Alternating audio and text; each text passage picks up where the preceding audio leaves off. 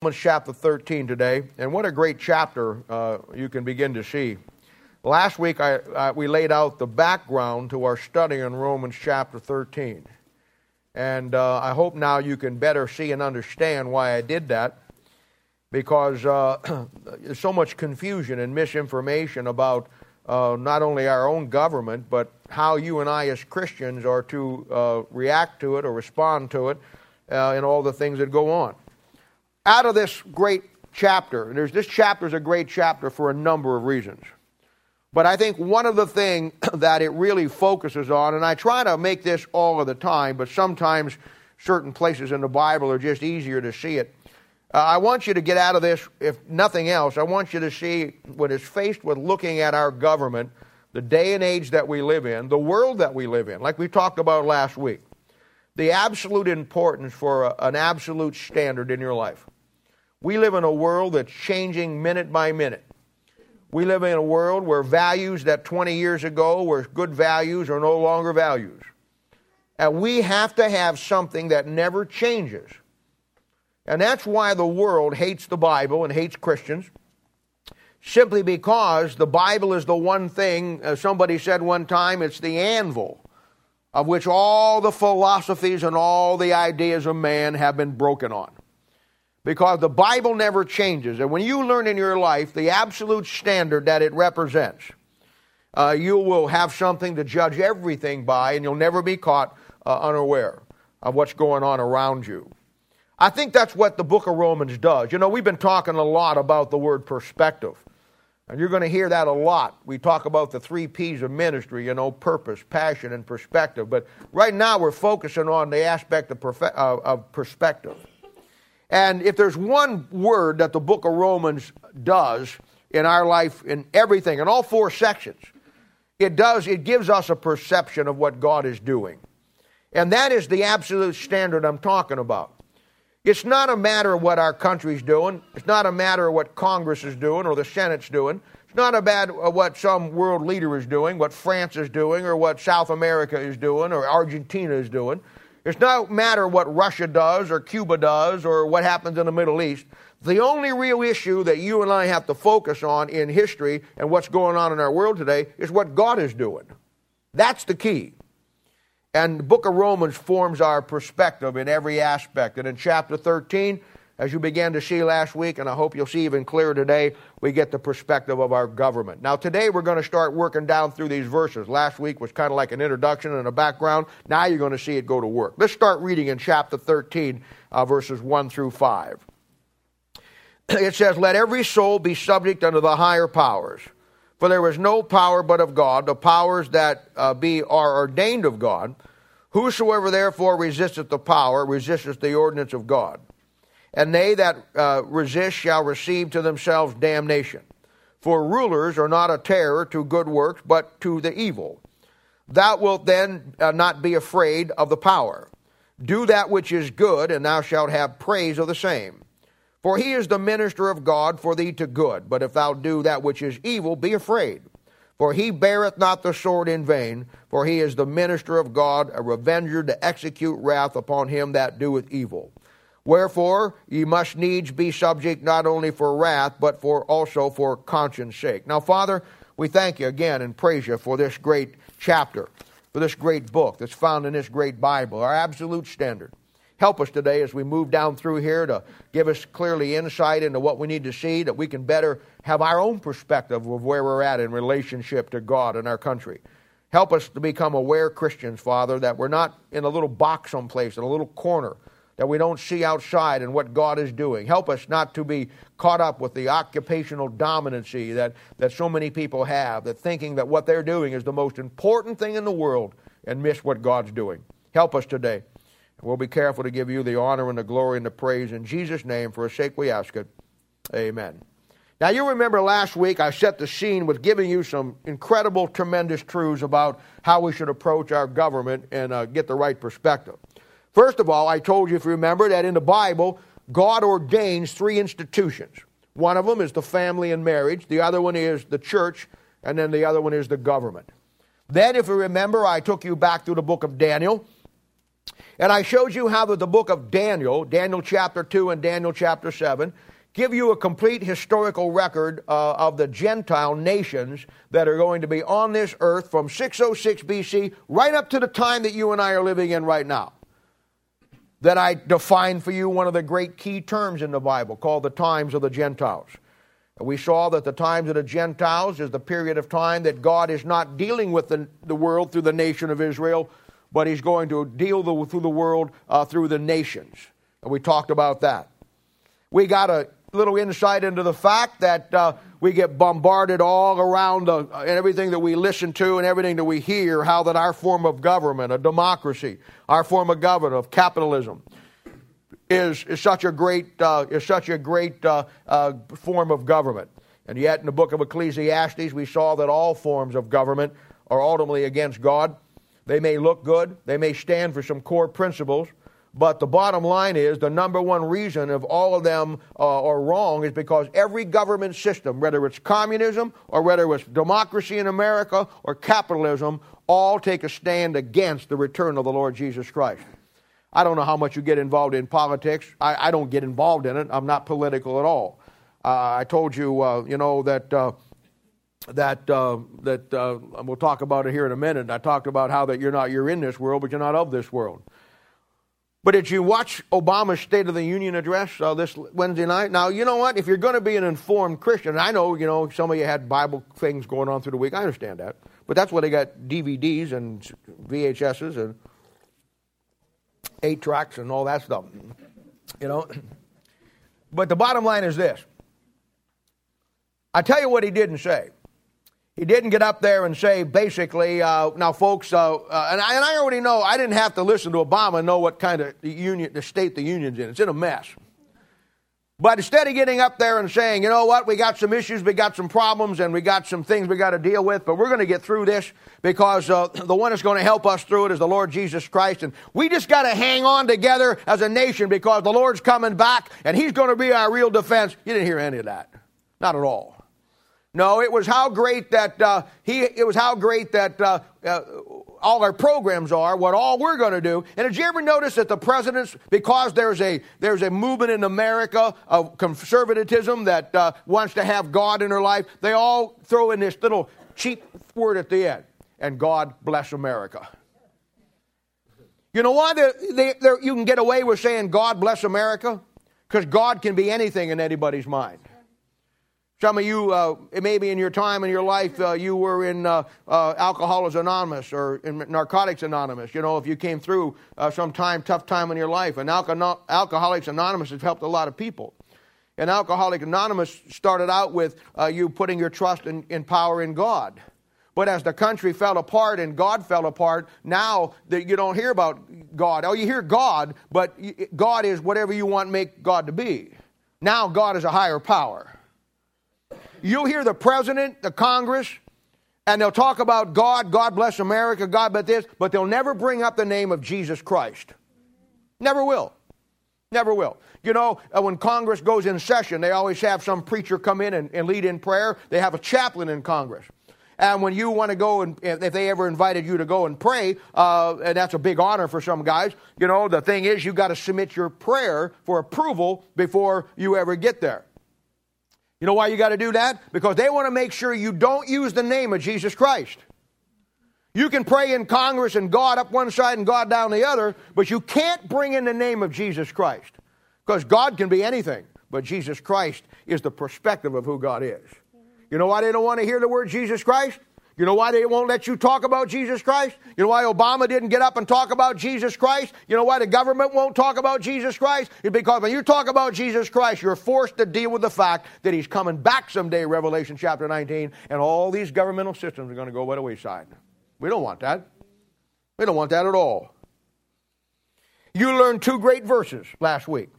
Proverbs chapter 21, verse 1, which says, the heart of the king is in the hand of the Lord. Whoa, that's a powerful verse to keep in your back pocket for understanding what God is doing with the nations. Then we learned in Psalm chapter 9, verse 17, that the wicked shall be turned into hell, and all the nations that forget God. I told you, and you learned 3 great concepts about you and me as a child of God in this world. The first one, it was Ephesians chapter 2, verse 6, which says that right now, if you're saved, you're seated in heavenly places. Ephesians 2:19 talked about the day you got saved, your citizenship changed. Now you're a citizen with a fellow citizen with the saints up in heaven, the Bible says. And 2 Corinthians chapter 5, verse 20 says that your job vocation changed. And now you're no longer an American. Now you're an ambassador whose citizenship is up in heaven. Yet you're seated on the right hand of God with Christ. And now your job down here is to be an ambassador for Jesus Christ. And you're neutral. I'm not a Republican, nor am I a Democrat. I'm a Christian. And as a Christian, I take a stand not for the democracy, not for the capitalism, not for the Democrats, not for the Republicans. I take a stand for Jesus Christ. If I had one prayer today that God would grant just like that, it would be, God, come back, wipe this thing out, and set up your government. And that's just where it's at. So you just know where I'm coming from. Now, today we're going to begin to work down through these verses, and we're going to see how all of this helps you and me form our perspective, because we need to have a perspective. Now, look at verse 1, Romans chapter 13. It says this: "Let every soul be subject unto the higher powers, for there is no power but of God. And the powers that be are ordained of God." Now, in our lives, there's really in everything in life, there's one concept that is going to make us or break us in life. And it doesn't matter if you're saved or you're lost. It doesn't matter if you're talking about the church as a Christian or the government. It doesn't matter if you're a lost person or a saved person. There is one word that is the predominant word when you start to look at governmental systems. And it's simply the word authority. Authority. Now, if you're a child of God here this morning, if you're a saved person, the authority that you and I are under, or the authority of the Word of God, that authority extends to the church, and you submit yourself to that aspect of authority. God has set up a structure of authority for the Christian, and God has set up an authority structure for the unsaved people, and that's called government. The church is the body of believers that operate under an authority. The Bible at the beginning, the church itself, and then as it works down through the Christianity, and we submit ourselves to the Bible. That's why you hear me say this all the time, that the Bible is the final authority in everything that we should do. You hear me say it all the time. I've said it for absolutely years. The Bible needs to be the final authority in everything that you and I do. You hear me talk about models. You hear me talk about types in the Bible. You hear me talk about principles in the Bible. I personally think that as Christians, we ought to have a principle. We ought to have a verse, a principle, a concept for everything we do in life. It's certainly the major things that are life-changing events. It's never ceased to amaze me how so many of God's people, to use the common term, when it comes to their everyday life, simply fly by the seat of their pants. They don't really have any direction from the Bible. They don't really understand the principles involved on whatever they try to do.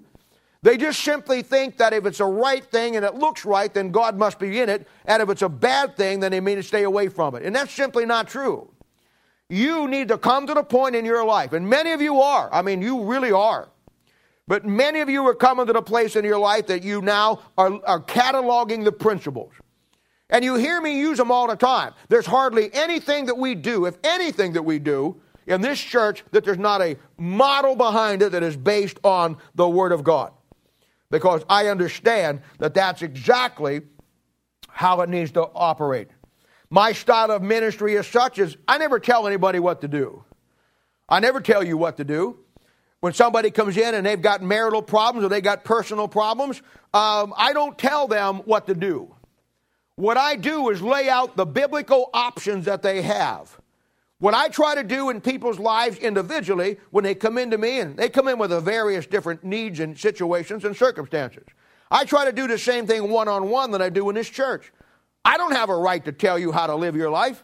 I don't get into your world and follow you around and see if you dot all the I's and cross all the T's in your Christian life. That's not my job. My job is not to go down inside your family and make sure you're praying with your kids and doing that. That's not my job. Now, a lot of pastors think that's their job, but that's not my job. My job is onefold. My job is to stand behind this pulpit, open up the Bible, and teach you what the Bible says about circumstances and situations in life. My job is to show you cause and effect. My job is to show you, okay, here's your problem, here's how you got into it, here are your options, and here's how you get out of it. But you got to choose.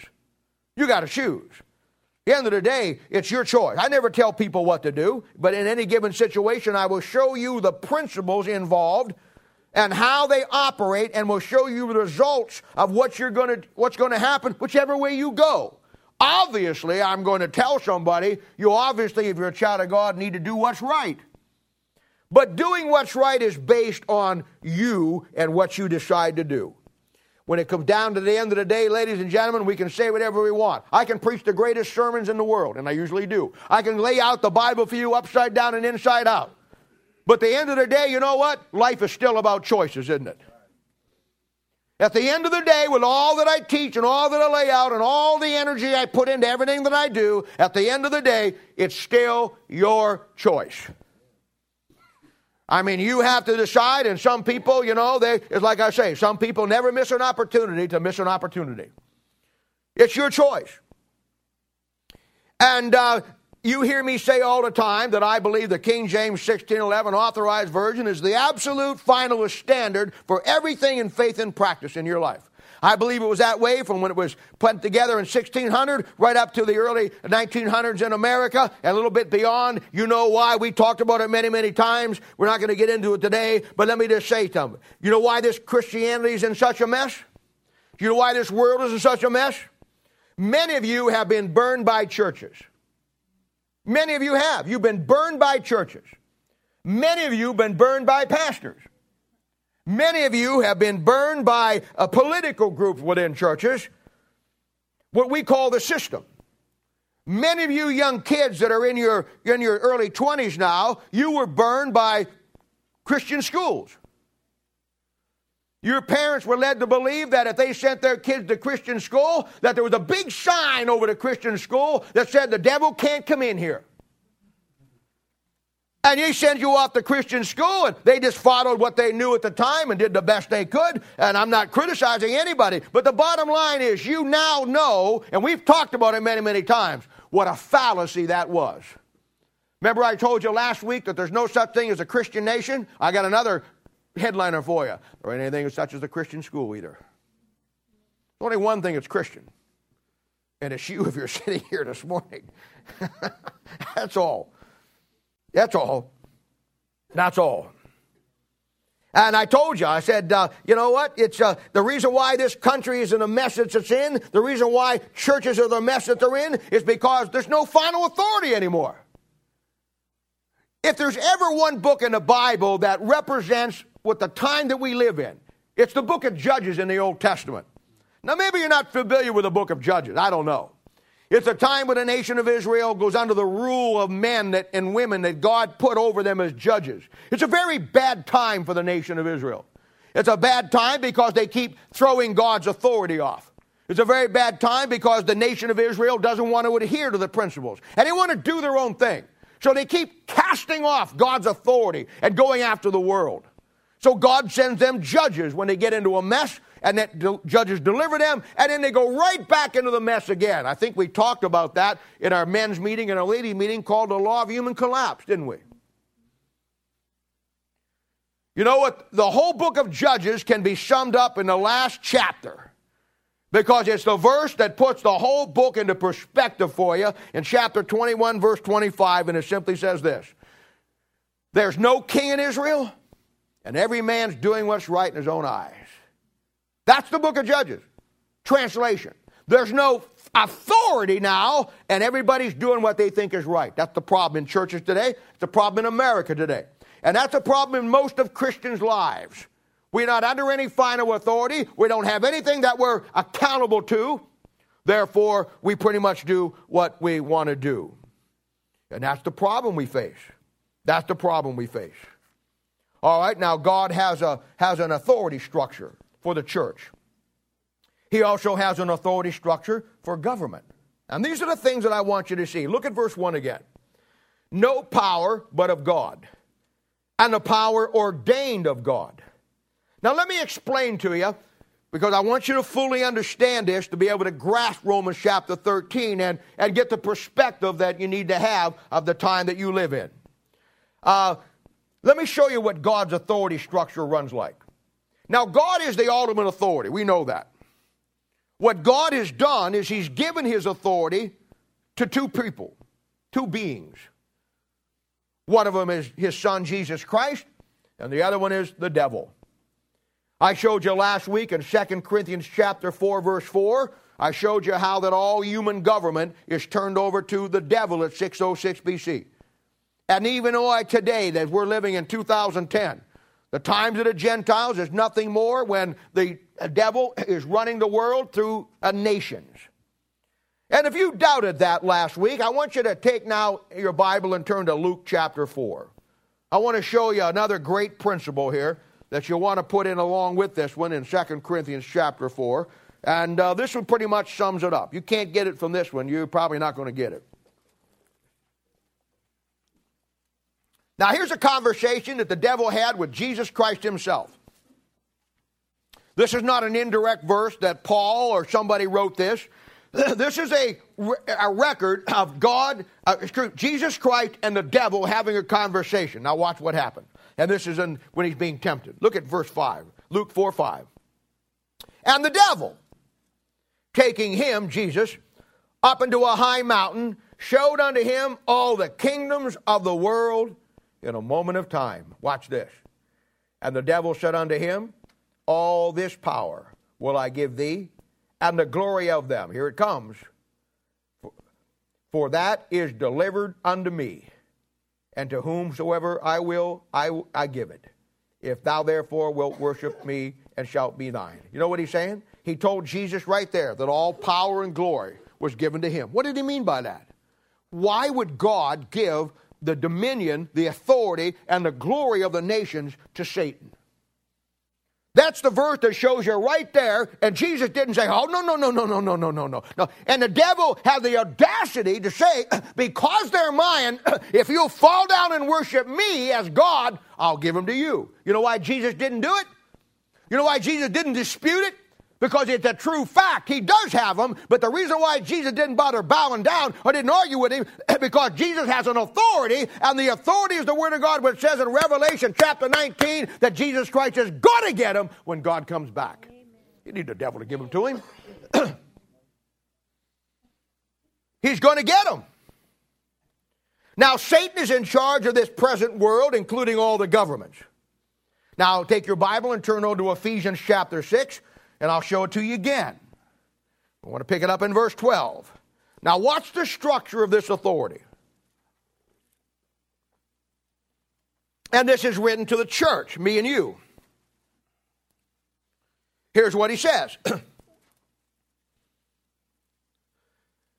A familiar passage, you just never put it in the right context to understand it in the light of Romans chapter 13. Well, that's what we're doing today.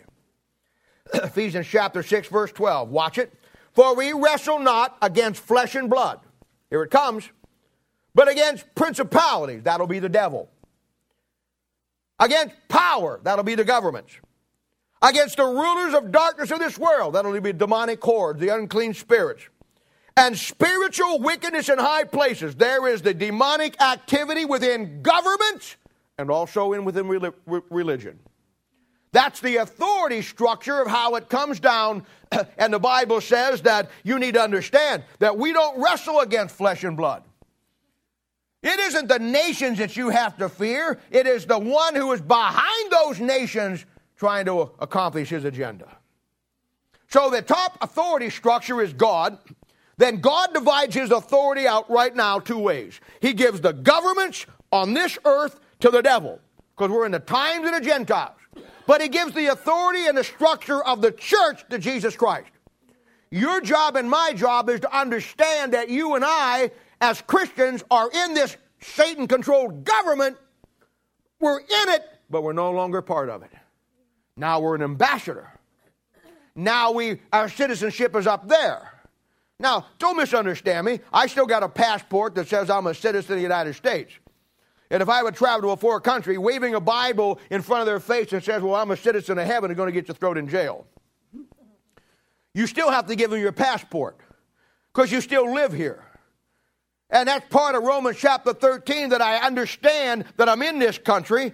I'm part of this country. Yes, I pay taxes. I have to obey the laws like everybody else, but I understand that the bottom line is, spiritually speaking, I'm in this world, but I'm not of it anymore. That's why I don't have to get caught up in the Republicans and the Democrats. As a Christian, the moment you take a side and you say, oh, I'm a Republican, then you can't win any Democrats to Christ. The moment you say, well, I'm a Democrat, then you've lost your ministry to Republicans. Your only position is to stand in the middle and say, I'm neither one of you, because you're all dying and going to hell and come to Christ. It's the only choice you got if you're an ambassador. Now, did you ever notice in the Old Testament, maybe you never saw this. In the Old Testament, he's talking about the devil in Ezekiel chapter 31. He's talking specifically about the devil in Ezekiel chapter 31. But you know what he calls the devil? He calls him Pharaoh. In Isaiah chapter 10, he's talking about the devil. But you know what he calls the devil? He calls him the Assyrian. That'd be Sennacherib. In Ezekiel chapter 28, he's talking about the devil. And he calls the devil the prince of Tyrus. In Daniel chapter 10, verse 13, he's talking about the devil. And he called the devil the prince of Persia. Why is that? Why in the Old Testament does God take the devil, when he's talking about the devil, put in the name of a Gentile king? You know why? Because that's the nation that the devil is working through at that time, and God didn't want you to miss that. You got to have a final authority, ladies and gentlemen, and you got to know how to use it. Everything, good or bad, operates under God's operation. Now, here's another great verse for you. You don't have to turn to it, but you want to write this down. You know what it says? It says that God is the Father of all spirits. Now, that would be good spirits and unclean spirits. James chapter 2, verse 19 says, thou believest there is one God, thou doest well. Why? Because the devils also believe and tremble. You see, the devil may have the world, and he may be in charge, but he can't do one thing that God doesn't permit him to do. Boy, is this going to reform our thinking on what's wrong and what's right in this country? Last election, we had a real dilemma, who to vote for. And Christians struggled. A lot of Christians didn't vote for anybody. We had McCain, who was a conservative and a Republican. And we had Barack Obama, who's a very liberal and he's a Democrat. And people looked at it, well, you know, vote for the one that you know is Christian or stands for Christian principles. Now, I'm not criticizing how you vote, because that's your, and everybody's got to vote their own conscience. And this is probably just me. But if I really want Christ to come back,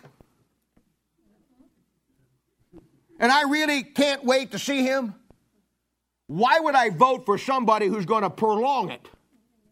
Vote for the guy that's going to get it on. Now, I'm not saying you should have voted. I mean, now the downside of that is this, knowing what we know, that you could have put John McCain in and we could have got to heaven faster than Barack Obama, see? Because you can't trust either one. Hey, until the Lord comes back as King of Kings and Lord of Lords and sits on the throne, you ain't safe with anybody. But you got to have a perspective. You know, in the book of Job, chapter 1, you ever see that? There's a great example for you.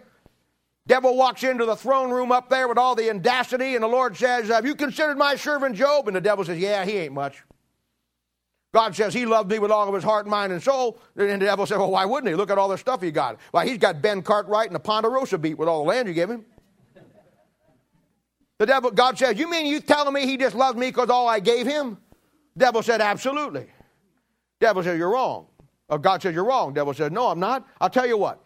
You take everything he's got and take it from him, and he'll curse it to his face. God said he will not. Devil said he would. God said he won't. Will. Finally, God said, okay, do it. Take everything he's got. Could you just see the glow in the devil's eye? Devil hated Job. Because Job was a man who feared God and eschewed evil. Eschewed is an old English word. It means eschewed. We find that in the translation of the Hebrew, have your feet eschewed with the gospel of peace. I don't think that's the same way it works. Eschewed means he hated. He hated evil. And boy, once the devil got that word that he could take all that Job had, he's on his way out the door. And just as he gets to the throne, he's got all kinds of things going on in his mind he's going to do to Job. And just as he gets his hand on the throne door to go out, the God says, oh, by the way, you can take all that he had, but don't touch his body. You realize when God put that parameter in there, the devil couldn't touch Job if he wanted to. The devil would have had a million, dillion, zillion, billion hordes of demonic forces behind him, and he still couldn't touch his body because God says, there's the line, do not cross it. Amen. Now, you know chapter 2. Devil comes back in again. And this time, Job's really having some problems because he lost everything. But the devil's not done with him. So they have their conversation again. And this time, the God says, he says, he loves me. The devil says, you touch his body, and he'll curse you to his face. And they went through the little thing again. Finally says, all right. The Lord says, touch his body. You could just see the devil. I mean, he's salivating, man. Oh, I'm going to get him now. And he's walking down there, and just as he got his hand, he heard that big booming voice that said, oh, by the way, you can touch his body, but you can't kill him. The devil could have stayed up all night with all the hordes of hell and everybody that he ever wanted to do, and he could not step over the line that God did. You got to get your perspective. The devil may be in charge of the nations. He may be in charge of governments. But within that, he can't do one thing outside of what God said. You need to understand that. You need to realize that this thing, when the Bible says that there's no power of God, all powers are ordained of God, he's telling you that the devil may have this whole concept in the world, but the devil has it under God's authority. You know what that tells me? That tells me that God is using the devil for one purpose. The devil is using you, God is using you and me through Christ, his one authority, to win people to Christ and to establish his church. He's using the devil through the nations to set up the nations for the second coming of Christ, and the devil doesn't even know it. Oops, I just told him. And the devil doesn't even know it. God's people are so off the beam on things like this. What are you worrying about what's going on in the world? Everything that's happening is happening for one reason, ladies and gentlemen. You are at the end of life on planet Earth by a very short measure. Now, I know when you start talking like this, I'm going to close my eyes because the sick feeling on your face when I start talking about the Lord coming back gives you away. But everything good or bad operates under God's authority. I tell you all the time, you have a front row seat to the end of the world. What are you missing that for? I talked to the people yesterday, the ladies yesterday, and I talked about how that you need to get on the inside of ministry. That most churches, people are on the outside of ministry. They don't have a clue what's going on.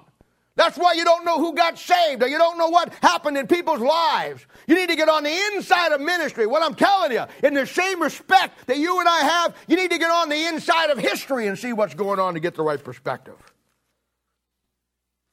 It's incredible.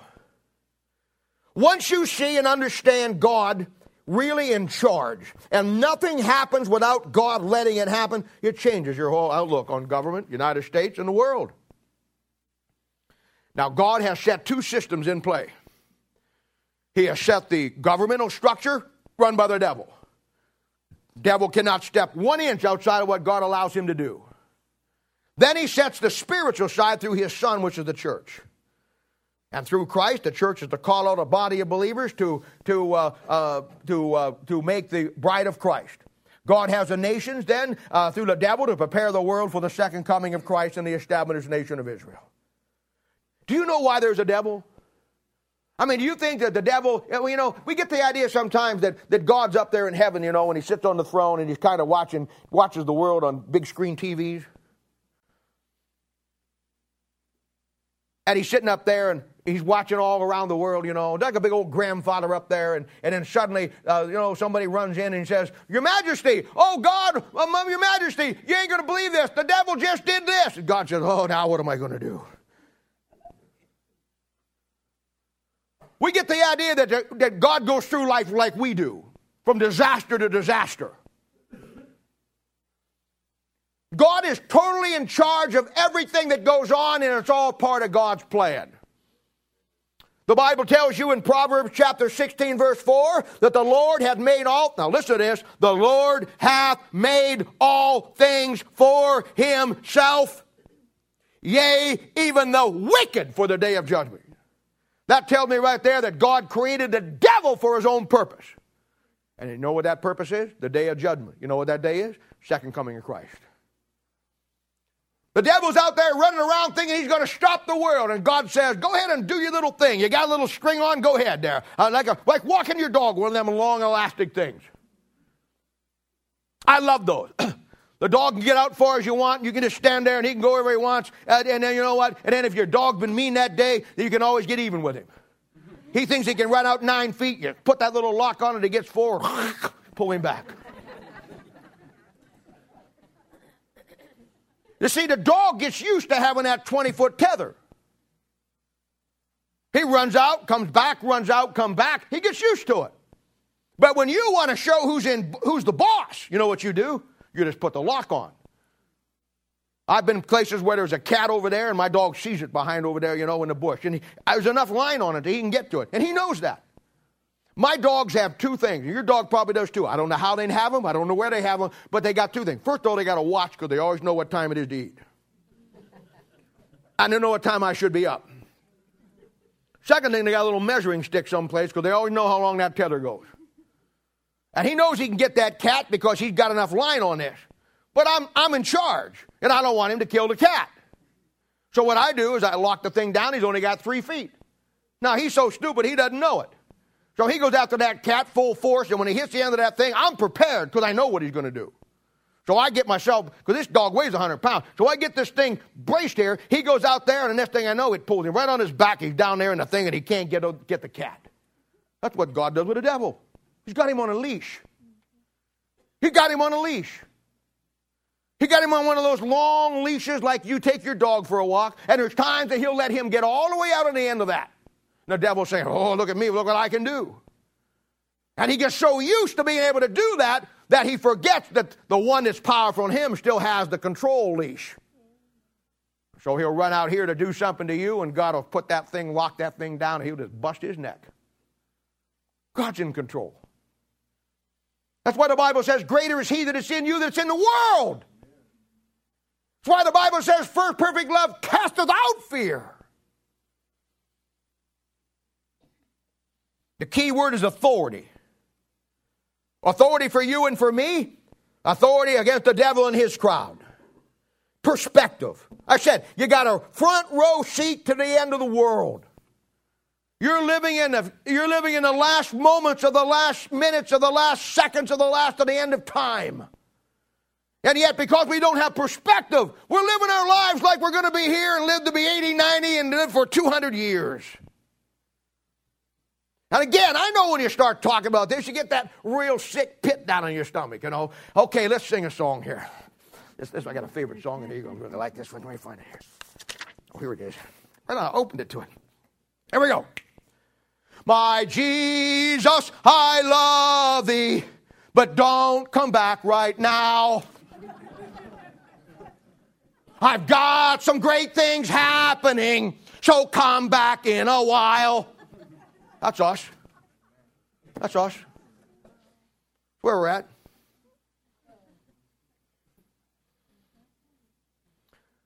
Jenny, do not put this tape on the internet because when people hear it, I do not want to be bombarded by 1 million people that go on American Idol. I am famous enough. When you get the right perspective, ladies and gentlemen, you can better understand what he's saying in verse 1 when he says all powers are of God. All powers come from God, but for his purpose. And the devil has to work within that confine. Once you understand that, you don't have to be afraid of anything because, wow, what new life that gives to Romans 8:28. For all things work together for them that love God who are called according to his purpose. When you grasp the reality, get the perspective of what I'm saying, what are you afraid of in this world? What can happen to you that can befall you that once you get this, that you understand that God's not the author of it and in charge of it? Hey, Job didn't like what he went through. And if you would have talked to Job while he was on the ash heap and you would have asked him, he was in deep misery. But the Bible says after it was all over, he was twice as good as he was before. You see, what we don't want to happen, because this is where we're at as American Christians, what we don't want to happen, we want Jesus to come back. We just don't want to go through any discomfort for it to happen. We'd have our way. We'd just go to bed tonight and pull them covers up around us and just go into a deep sleep, and then Jesus would just come in the middle of the night. No heartache, no tribulation for us to go through as far as pre-tribulation stuff. It would just happen and it would all be so nice. It ain't going to happen that way. There's probably a price that you and I are going to have to pay before that comes. At least I hope so. Verse 2 says, whosoever therefore, because of what he just said in verse 1, resisteth the powers, resisteth the ordinance of God, and they that resist shall receive to themselves damnation. Now let me explain what this means. There's two kinds of damnation in the Bible. I touched on this last week. There's a damnation of an unsaved person who dies and goes to hell. You'll find that in Matthew chapter 23, verse 33, where it says, how shall ye escape the damnation of hell? See, that's for an unsaved person. So that's your first kind of damnation in the Bible. Then there's a damnation for a Christian that has nothing to do with your soul, but has to do with the damnation of your body. Now we find that over in 1 Corinthians chapter 11, verse 29, talking about the Lord's Supper. Remember that? Where he said, if you take the Lord's Supper unworthily, in other words, with unconfessed sin, without judging yourself, the Bible says, he that eateth and drinketh unworthily, Lord's Supper, eateth and drinketh to himself damnation. Now that doesn't mean you're going to go to hell if you're a Christian. It means damnation to your flesh. In fact, in the next verse, he shows you the three types of damnation. Somebody's weak, somebody's sick, and somebody has physically died. So you need to understand that there's two kinds of damnation. But the Bible says that if you resist the power, there comes a damnation with it. I want to give you a great example. Now, most of you were not alive during the Vietnam War. And contrary to belief, I was not alive in World War I. But the Vietnam War was my war, as it were some of you older guys. The Vietnam War was a very unpopular war. It was a time when probably this country, as far as patriotism, had gotten to the lowest level that it had ever been. There's some reason for that. You know, we won World War II. We won World War I and we won World War II.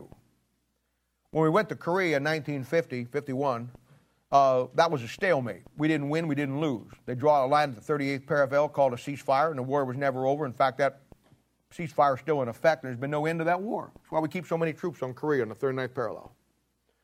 When Vietnam came along in the early 60s, we took it over from the French. America was not ready for another war. America didn't want a war. This war was very unpopular because it was not our war. We were trying to stop the communists from coming into Indochina and taking over the world. It already fell in Europe. Hungary, Czechoslovakia. The countries in Europe were falling like dominoes, and around the world. And we felt like we had to stop communism because they were going to go into Indochina just like they went into Korea. And we basically got suckered into doing in Vietnam what we got suckered into doing in Korea: go fight somebody else's war. Very unpopular. Add to that, we had the hippie movement coming on now, the flower child type thing, and you don't know who hippies are anymore, but they were around when I was there. And they were the people who were against war, peace, love, peace. They were anti-establishment. What they were. They let their hair grow long because everybody had short hair. They never took a bath because everybody else did. They wore goofy-looking clothes because everybody looked normal. In other words, everything that they did, they tried to step aside from the mainstream of society and say, look at me, I'm different. I'm against the establishment, you see. And it was mostly in the colleges and universities. When I was in the Army, it was right at the time, and most of you don't remember this, that the Kent State massacre, Kent State, Ohio. And if you know anything about that, you know what happened. Kent State University was a state university in Ohio. I spent one semester at Kent State, and then, decided it wasn't for me. But on the college campuses, this is where it always happens, this is where all the dissidents were forming. Starts out in California with Berkeley and those places, and this is where all the anarchy begins to form up and shape up. And it spread through all the different universities. And at Kent State, they were rioting against the war in Vietnam. And now, they weren't just out with a little sign. They were burning down buildings, burning dormitories, turning over cars, setting them on fire. They were doing some heavy damage. Well, the National Guard was called in to protect it. And they'd stand there with their flak vests on, with their M1 rifles out there, and the flower children would come down and put little flowers in the barrel of their guns. Peace, peace, peace. I never got to do any of those, but I always wanted to be. I'd slip a real round in that thing. By the time he put his finger in that barrel, I'd just pull that thing off and say, whoops. Excuse me, I'll get them for you.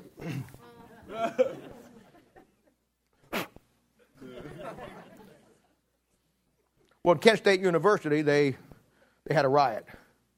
And the National Guard guys were being pelted with rocks, beer bottles, just all kinds of stuff.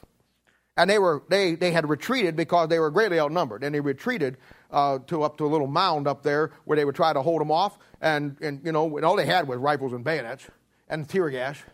Well, they were throwing rocks. They were throwing everything at them. And in a melee, when they started to get attacked, some of the National Guard guys turned into the crowd and fired. Killed 5 or 6 of them. Oh, boy. That was it, man. The riots were off. I was stationed at Fort Devens, Massachusetts at that time, and I was stationed up there, and they surrounded our fort. And they had all kinds of stuff out there, and they had all kinds of things going, and they're not too smart. When I was stationed in the 10th, in Fort Devens with the 10th group, they had up there what was called the ASA, which was the Army Security Agency, kind of a side thing of the CIA. And these guys were so stupid. They're out there chanting and having their rallies, and they actually took our guys, dressed them up like hippies. They couldn't tell them apart. And they infiltrated in and knew every plan they were going to do. And they knew that they were going to come in, they're going to crash the South Gate, which was the weakest gate. So the commander, he was an old World War II guy, and he didn't think too much of hippies. He got about 200 Green Berets and gave them nightsticks, and they were waiting around the thing here, and let them come through that gate. And when those hippies come through that gate with their signs, he turned those 200 guys, 100 on each flank, and boy, they just beat the fire out of those guys, man. I tell you, it was great to see. Moved my heart. But anyway. All across this country. And it was because of the war. And this whole country got inflamed. They put the guys on trial. I mean, that's how bad it was. And of course, the whole concept, the reality of that is this. The Vietnam was an immoral war. But every war is immoral. Wasn't it just Vietnam War?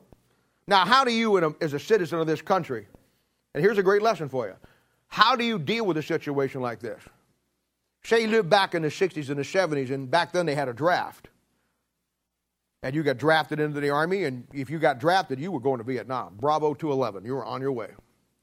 And they took these guys and put them in the Army, and they went over there, and we've all seen movies about it and stories about it. And a lot of people went to Canada. Canada was a sanctuary. We called them draft dodgers. There were people burning their draft cards. And they went to Canada because Canada would let them in. They didn't have to serve in the military. That was the big thing with Clinton later on. You know what Clinton did? Who was a draft dodger, by the way, himself. He put amnesty to bring them all back, see? And it was a very unpopular war. Now, the principle is this. The principle is this. It's not your job, based on what I'm just telling you, it's not your job or my job to judge if a war is moral or immoral. It's your job to obey your country and go fight for your country in that war. And we already know that God judges nations like he does individuals. He'll hold the country accountable if it was an immoral war, and he'll bless you for obeying your country. That's how it works. That's how it works. If I was a saved person and I had to go into a war today and I didn't think the war was right, or I was against the war, or I didn't want to go into war, I'd obey my country and I get my perspective. You know what it would be? I'm a saved man. I have a Bible. I believe the Bible. God is sending me someplace. Wow, the government is sending to be a missionary, and they're going to pay my whole expenses for it. What I do. But that only if you have the right perspective. See? You got to have the right perspective.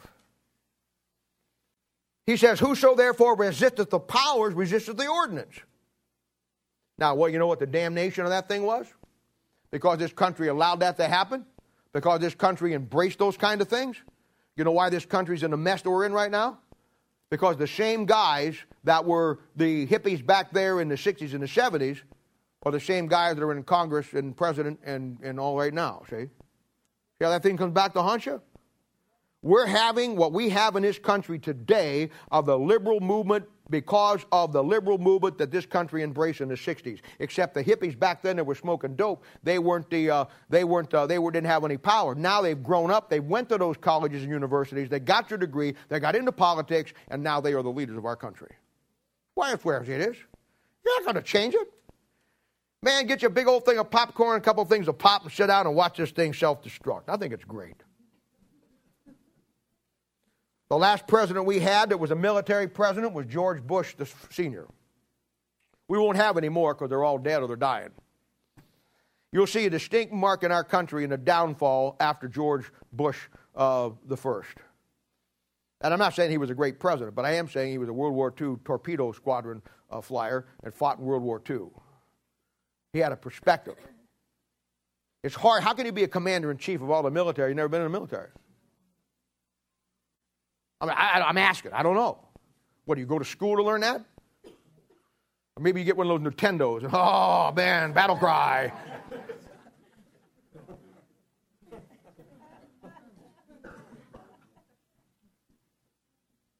You know, I found that most of the issues that Christians get upset about are not really issues at all. They just don't have any perspective. And we waste so much time worrying and fighting and fussing over things that really don't mean any deal. I remember back in 1962, all the churches were in an uproar. The Supreme Court banned prayer in schools.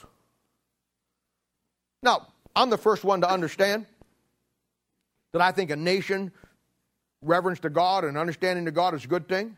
But at the end of the day, if you really knew your Bible, didn't you know that someday prayer was going to be banned in school, if it was going to come to the end someday? You know why I don't care about prayer in school? I could care less. Both of my kids went to public school, never went to Christian school a day in their life. You know why? Because I'm not worried about prayer in school. You know what the real issue is? No prayer in homes. That's the real issue. God's people get it all backwards. You're so upset about the fact that they're not going to pray in school, but most moms and dads won't take 15 minutes a day to get on their knees with their kid and pray for them, with them, about what's going on in life in their world. But boy, we're upset about prayer in schools, aren't we? See how we get it backwards? Let me tell you something. They say you can't pray in school. Really? Wow. How do you stop that? Oh, you mean you can't? Oh, okay. I didn't know that was praying. I thought was praying was just you talking to God whenever you want to. Somebody says, you can't pray in this country. Watch me. I'd go to a Chiefs football game, and then, well, you wouldn't hear a roar crowd at the Chiefs game. But anyway, I'd go to some great football game. Go to some KU game. Some Missouri game. I'm sorry. Hey, my wife couldn't find your phone number the other night. She was going to call you. Sorry. It's okay. All right. She had a cake, an MU cake for you, you know. And when you took a piece of it underneath, it was beautiful, beautiful cake. But when you took off the first piece, it said KU underneath the side of it. You're going to love it. Either one, they're both great teams. Bottom line is this. You know what? You can't stop you from praying. Somebody says, well, we're going to ban all the Bibles. Oh, I don't really want you to do that because I got 50 years of notes, but if push comes to shove and you take all the Bibles, I guess it's okay because thy word have I hid in my heart that I may not sin against thee. I'll walk around with the Book of Eli.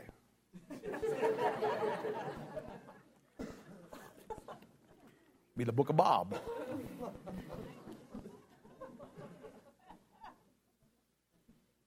Somebody says, well, I think it's terrible that they won't have Bible studies after hours at school. You got a park nearby in the summertime? Go have it there. Go to somebody's house. Nothing that we get upset about. My point is this. We get upset about things that you think the government stops you from doing with God. Nobody stops you from doing anything. You know who stops you from doing anything with God? You.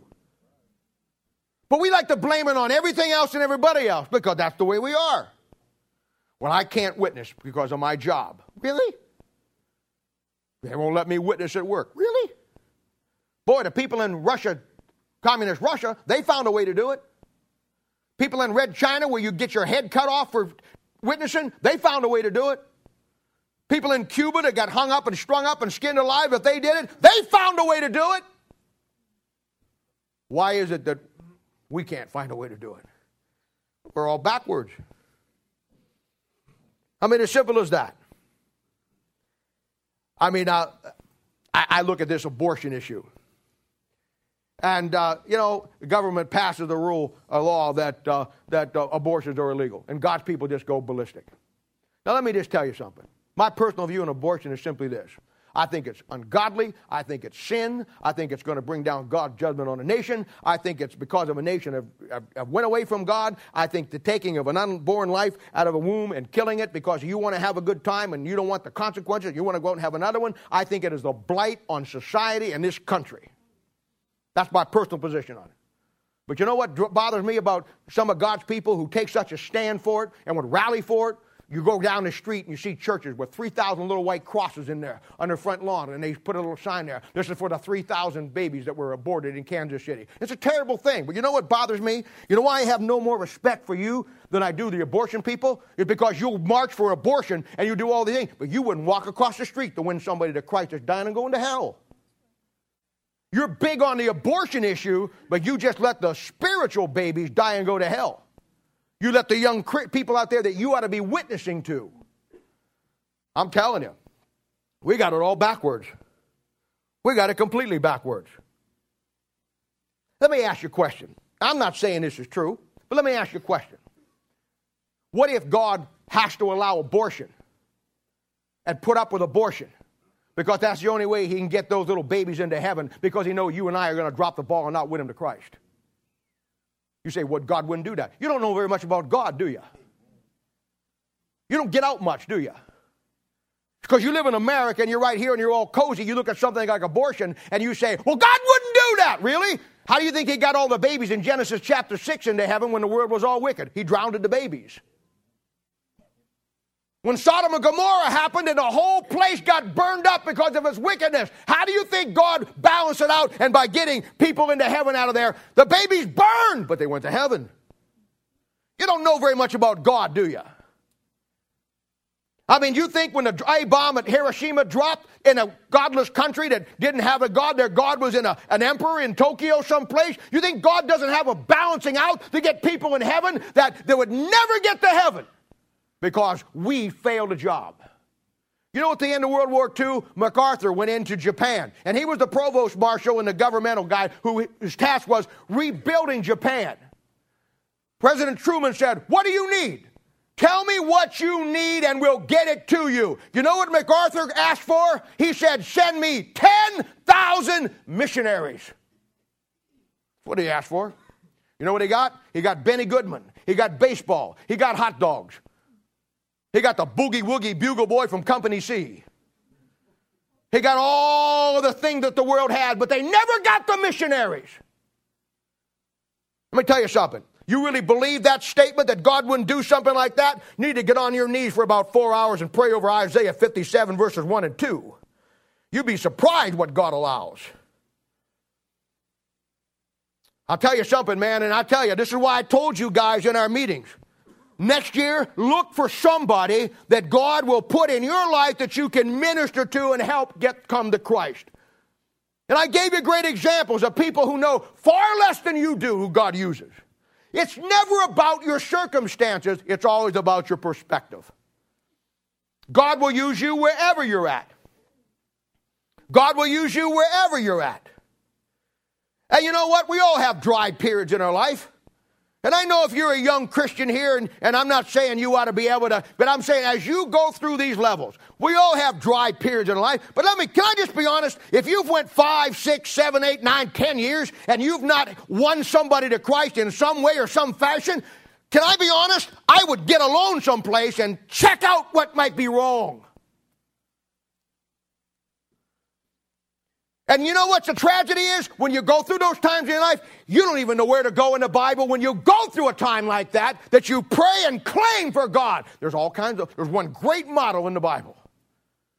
When you get into a dry period in your life and you're not winning people to Christ and it begins to bother you, I think I just solved my problem. Maybe that's the key. Maybe it just doesn't bother us. There's a place which you can go in the Bible and you can get on your knees and get a hold of God and you can cry that prayer till God answers it. You don't even know where it's at. But I bet you got your abortion banner all filled out, don't you? I bet you got your Christian school banner and you got all your political things lined up, don't you?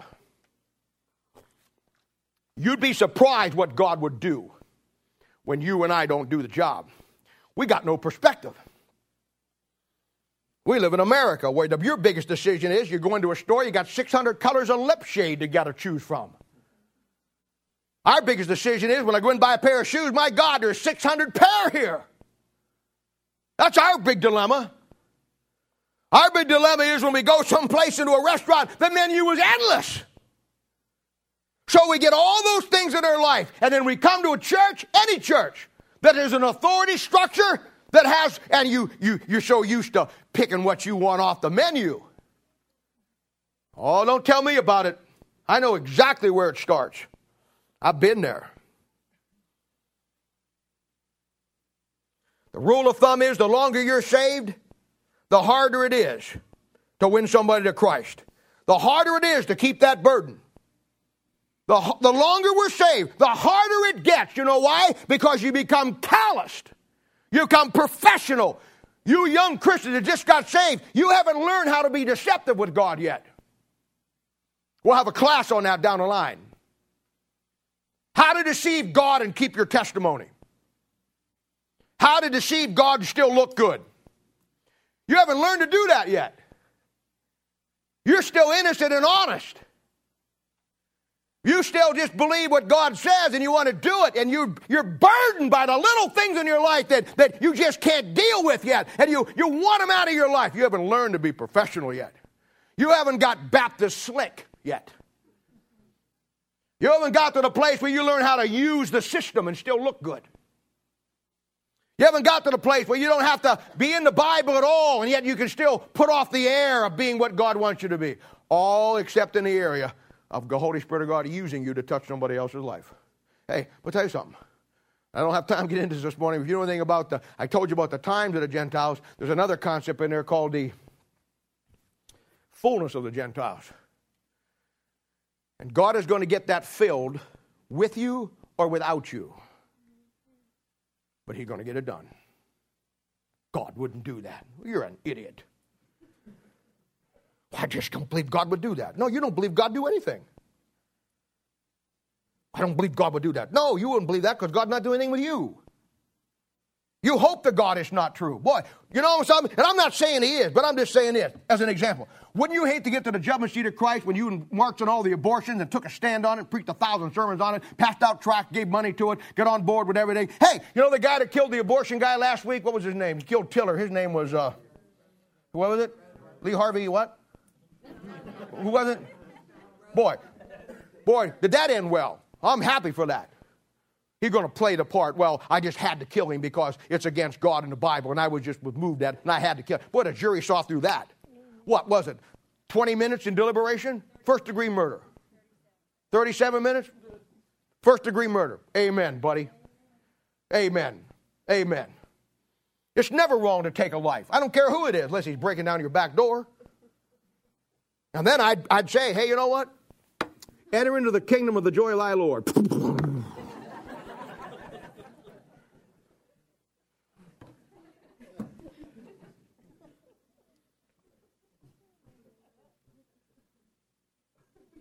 There's a model for everything, folks. even when we go through the dry spells in life.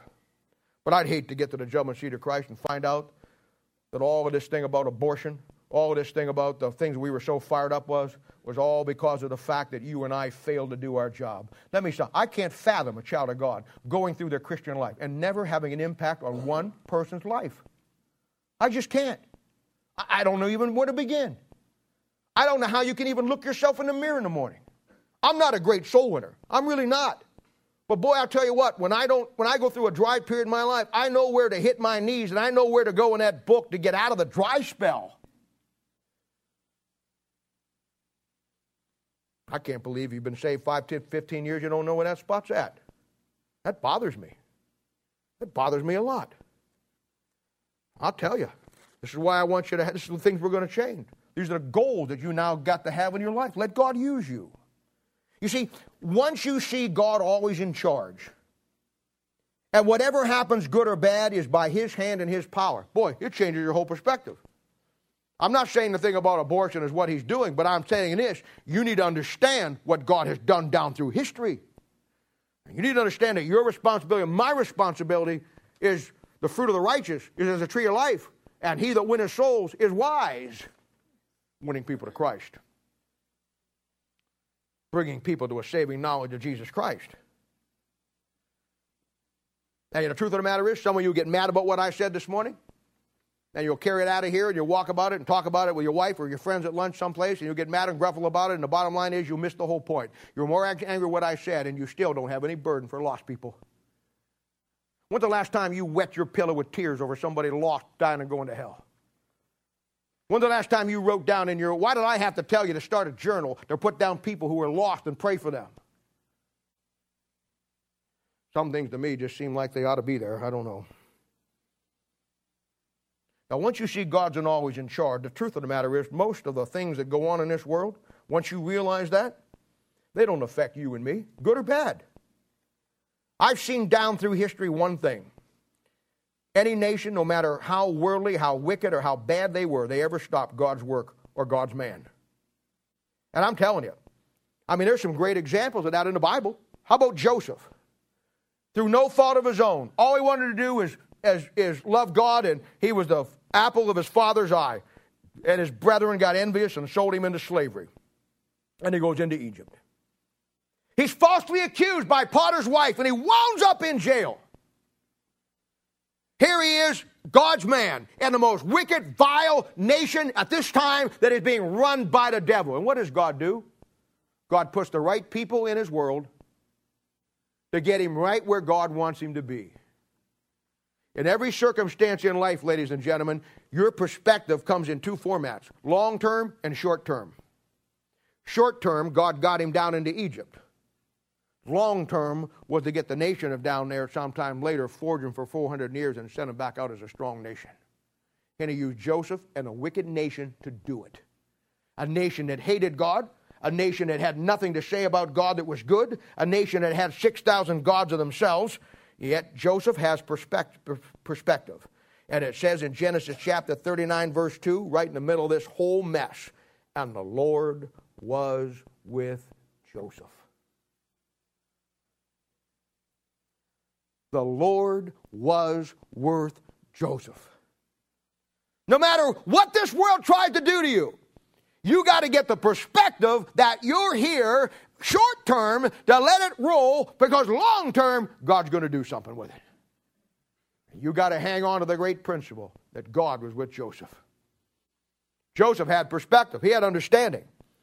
After it was all said and done, and his brethren are coming up and they're apologizing, and they're saying, "Oh, I'm so sorry. We were so wrong. We did all these terrible things to you." Joseph saw the short term and the long term. And as I tell you guys all the time, Joseph never took it personal, because he always saw that whatever he was going through and whatever persecution he was getting, it was because God was using him. And he said in Genesis chapter 50, verse 20, boy, I've quoted this thing many times, "But as for you, ye thought evil against me, but God meant it unto good." Watch it. "To bring to pass as it is this day, to save much people alive." Are you willing to go through some tough time in your life so God will put you in a position to be able to win somebody to Christ? Are you willing to go through this world, let it do to you what it wants to do? If God's going to bring this world to an end and its times are going to get rough, are you willing to go through those rough times and lose what you got to lose, give up what you got to give up because you see the short term versus the long term? Or are you more concerned about our comfort? I'm just telling you. I'm just telling you. How about Daniel in Daniel chapter 1? Daniel chapter 1, here's another example. Daniel was required to take of all the filth of Babylon. And the Bible says that Daniel's of the king's seed. He's in the line of Christ. Now you know what the devil wanted to do, didn't you? The devil put him down there in Babylon because the devil knows that he's in the line of Christ, and the devil wants to destroy that seed by mixing it with the filth of Babylon. But what does it say that Daniel did when he saw what Nebuchadnezzar wanted to do? When he understood the vileness, but he understood who he was with God. What did Daniel do? He did the same thing that you and I should do when we're faced with a decision that's going to turn away from God or let the world use you. He looked inside himself, and his Bible says, and Daniel purposed in his heart that he would not defile himself with the king's meat. Then you know what God did? God put him two men in his lives. The Melchizedek, who was the guy that worked under the eunuch, and the prince who was the prince of the eunuchs. You know what God did? There was a law. The law was, you got to eat this stuff and take this filth and worship the gods of Babylon. Now here's a case where Daniel didn't obey the law. He still worshiped God, and he got out of it what God wanted him to do. But how did God do it? God put two men in his life that he went to and said, hey, look, I know the end result you want. You let me do it my way, and I'll make you really, really popular with the king. You know what the Bible calls that? Wise as serpents, but harmless as doves. It's using the world system against itself because you have perspective and understanding and the principles. Wise as serpents and harmless as doves, and sometimes 6 serpents to 2 doves, but nevertheless. And you know what happened? At the end of 30 days or whatever the time period was, they brought him back, and the Bible says that the Hebrew children were 10 times better. God gave him away in a wicked nation to get past all of the laws without breaking them. But you got to be smart enough and have the principles involved to understand it. Now, I'll show you another one. What happens when you get busted? What happens when you can't get around the laws? Now, here's a good story in Daniel chapter 3. The 3 Hebrew children. Verse 13 says, then Nebuchadnezzar, in his rage and fury, commanded to bring Shadrach, Meshach, and Abednego. Then they brought these men before the king, like he's somebody. Nebuchadnezzar spake and said unto the men, is it true, O Shadrach, Meshach, and Abednego? Do not ye serve my gods, nor worship the golden image that I have set up? Now if ye be ready at what time ye hear the sound of the cornet, the flute, the harp, the sackbut, psaltery, and the dulcimer, that all kinds of music, you fall down and worship the image which I have made. Well, but if you worship not, ye shall be cast that same hour into the midst of a burning fiery furnace. And who is that God that shall deliver you out of my hands? Oh, I know who he is. And so did Shadrach, Meshach, and Abednego. Look at verse 16. Here it comes, my kind of man. Shadrach, Meshach, and Abednego answered and said to the king, O Nebuchadnezzar, stick it in your ear. We are not careful to answer you in this matter. You know what that means in the Old English? Put it in the vernacular. We don't give a flip what you think. When it says we're not careful, it means I'm not going to think about how I word this. Read my lips. If it be so, our God whom we serve is able to deliver us from the burning furnace, and he will deliver us out of thine hand, O king. But if not, be it known unto you, fat belly. Be it known for you, you sluggard. Be it known for you, you idiot stick. Be it known for you, you jerk. O king, we will not serve thy gods nor worship the golden image which thou hast set up. Wow. No way around that. And there may come a time in your life when there is no way around that. So what do? Put your tail between your legs and run out the door? What do? Fall down and worship all the world of God? No. They went into the fire. You know what they knew? They knew what we don't know. They put him in that fire down there, boy, and that thing was so hot. They threw him in that fire, and the king put him in there, and they're burning in there, and they're in there. And the king, after a while, he says, well, I guess we showed them. And he said, yeah, let's take a look and see the burning cinders of these guys who wouldn't worship me. And he opened the door, and then he said, hey, king, you need to see this. They're walking around here going, oh, man, it's freezing in here. And the king looks down, and he said, whoa, I see 3 men, but now there's a 4th one. And the 4th one is likened unto the Son of God. It's all right to go into the furnace, and God goes with you. It's an old sermon. It's a song now, but it was a sermon way, way, way back. Great sermon about the 3 Hebrew children. And it's a song you probably all know, little kids singing all the time. But it was a great sermon when I heard it many, many, many years ago. It simply says this: they didn't bend, they didn't bow, and they didn't burn.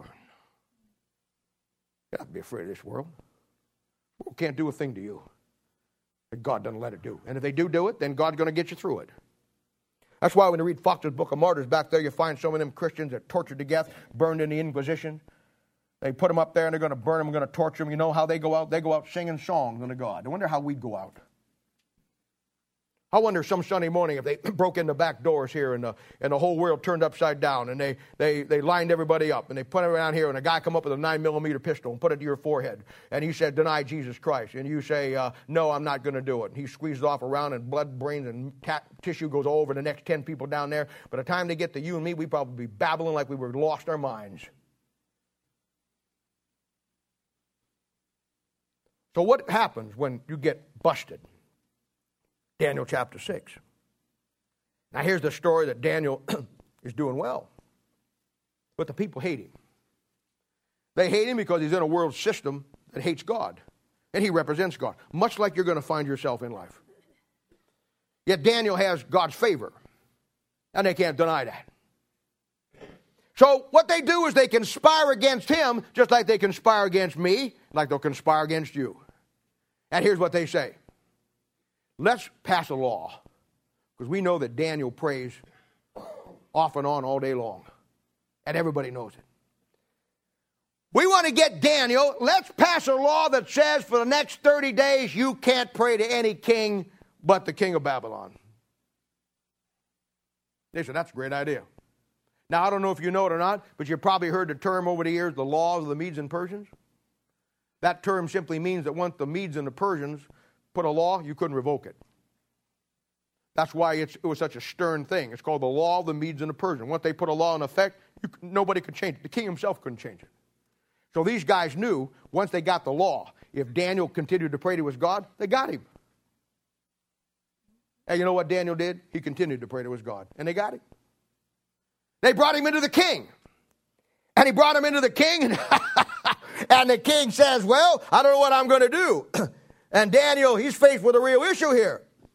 He continues to pray, and you know the rest of the story. They take him and they throw him down in the lion's den. And these lions, this is the way they did it. These lions hadn't eaten for months or weeks or days, and they would rip. In fact, when they finally throw these other guys down in there, the Bible says that they get tore apart and killed before they hit the ground. And here's Daniel. They take Daniel, they bring him over, and they open up that pit, and there's about 9 or 10 big old lions around there, and they're roaring and growling, and they're all laughing and snickering, and the people that set him up are saying, oh, yeah, we did this one okay. They're high-fiving everybody, and all this stuff, and finally they throw Daniel down there and cover that thing up. Daniel hits the ground down there, and he gets up, and just a little bit of light coming to him. The lions are all lined up looking at him. And over in the corner, he sees a lion that he hasn't seen before. This lion looks at the other lion and says, boys, I want you to meet my man Daniel. Well, Daniel's my man. And I know we're not in the millennium yet where you all are friendly, and right now you'd like to tear him apart. But the bottom line is, you know what, I know you're all lions, but I'm the lion of the king of the tribe of Judah. So you take care of my man down here and don't you hurt him. You know what? When you read that story, when you go back through there, the king who put him in the lion's den, he had the worst night in his life. Couldn't sleep. worried, anxiety, burping all over the place, indigestion. He couldn't wait to get down in the morning. I bet you Daniel had the best night's sleep he ever had. Oh, you know what? I just know a little bit what it's like. I got two big dogs, and they're one about 100 pounds, one about 90 pounds, and nothing better in the afternoon is curling up on the couch and have one around your back and one around your front and just feel that warmth coming off their bodies and listen to them sigh and listen to them, snore and listen to them, one of them has a dream that he's chasing something and he's going like this, and you just like to know what the dream is, I just know, who are you chasing, and nothing like, but can you imagine, we all like to go to the zoo. How many times have you seen that big old masterful African lion and you just like to go up and put your arms around him and think, oh, he's so cute. They're all beautiful. They're cute. I can't wait till the millennium. You can have one walk around with all you want. Don't try it now, but you can do it then. He throws them down there, boy, and they get down that thing, and those lions just kind of all make a nice big old bed for him. And he gets down there, and that purring and that thing going on. He probably had the best night of sleep of his life. Moral of the story is this. He didn't obey the government. He obeyed God. And he got busted for it. And they threw him in the lion's den. Let me say something to you, ladies and gentlemen. Don't ever be afraid to go into the lion's den when the lion of the tribe of Judah goes with you. This old world's going to have some things, and you're going to have to get your perspective. You're going to have to realize where your position is with your government. I never advocate revolt, never advocate trying to overthrow a government. You never see me in a right wing or a militia group ever trying to overthrow anything that God does. I believe this government, as rotten and lousy as it is, still under the power of God's authority for the purpose of bringing about the second coming of Christ. And if we got to go through it, then learn to enjoy it. It's just that simple. Now here's the rules based on what we've learned today, and then we're done. When it comes to government, recognize it as God's authority over you. And a Christian shall obey what his government says. That's simple. You have the power in this country to change what you don't like through the voting process. If it works, fine. If it doesn't, fine. Keep your perspective. When what the government says comes into questionable areas, try to go along as far as you can, but look for the avenue that God has provided for you to put people or circumstances, situations like the models in the Bible that you can not obey the law, but not get busted for not obeying the law. We already saw the examples. The third thing is if God, a government commands or makes a law that clearly violates your structure of the New Testament church, not the side issues, not the issues that don't change anything about you, not the issues that God allows to happen because you and I aren't doing the job, real issues. Learn what they are. Then the rule is given by Peter in Acts chapter 5, verse 29, and this is when he says we ought to obey God rather than man. And you let the chips fall, knowing that whatever happens, God is with you, and whatever happens is going to be exactly what God wants to happen. Quit getting your focus off of what you lose or what you have to go through or what you have to give up, and start focusing on the fact what God has put you somewhere to do with you in that situation what he wants you to do. Those examples I gave you went through some of the toughest, hardest time you ever saw in your life. They never lost their focus. They never lost their perspective. They never let the circumstances dictate and override the perspective that they were God's ambassador. And they didn't fear the king no more than you should fear the king. Because the king that we serve runs any king down here. Father, we thank you and praise you for the Lord Jesus.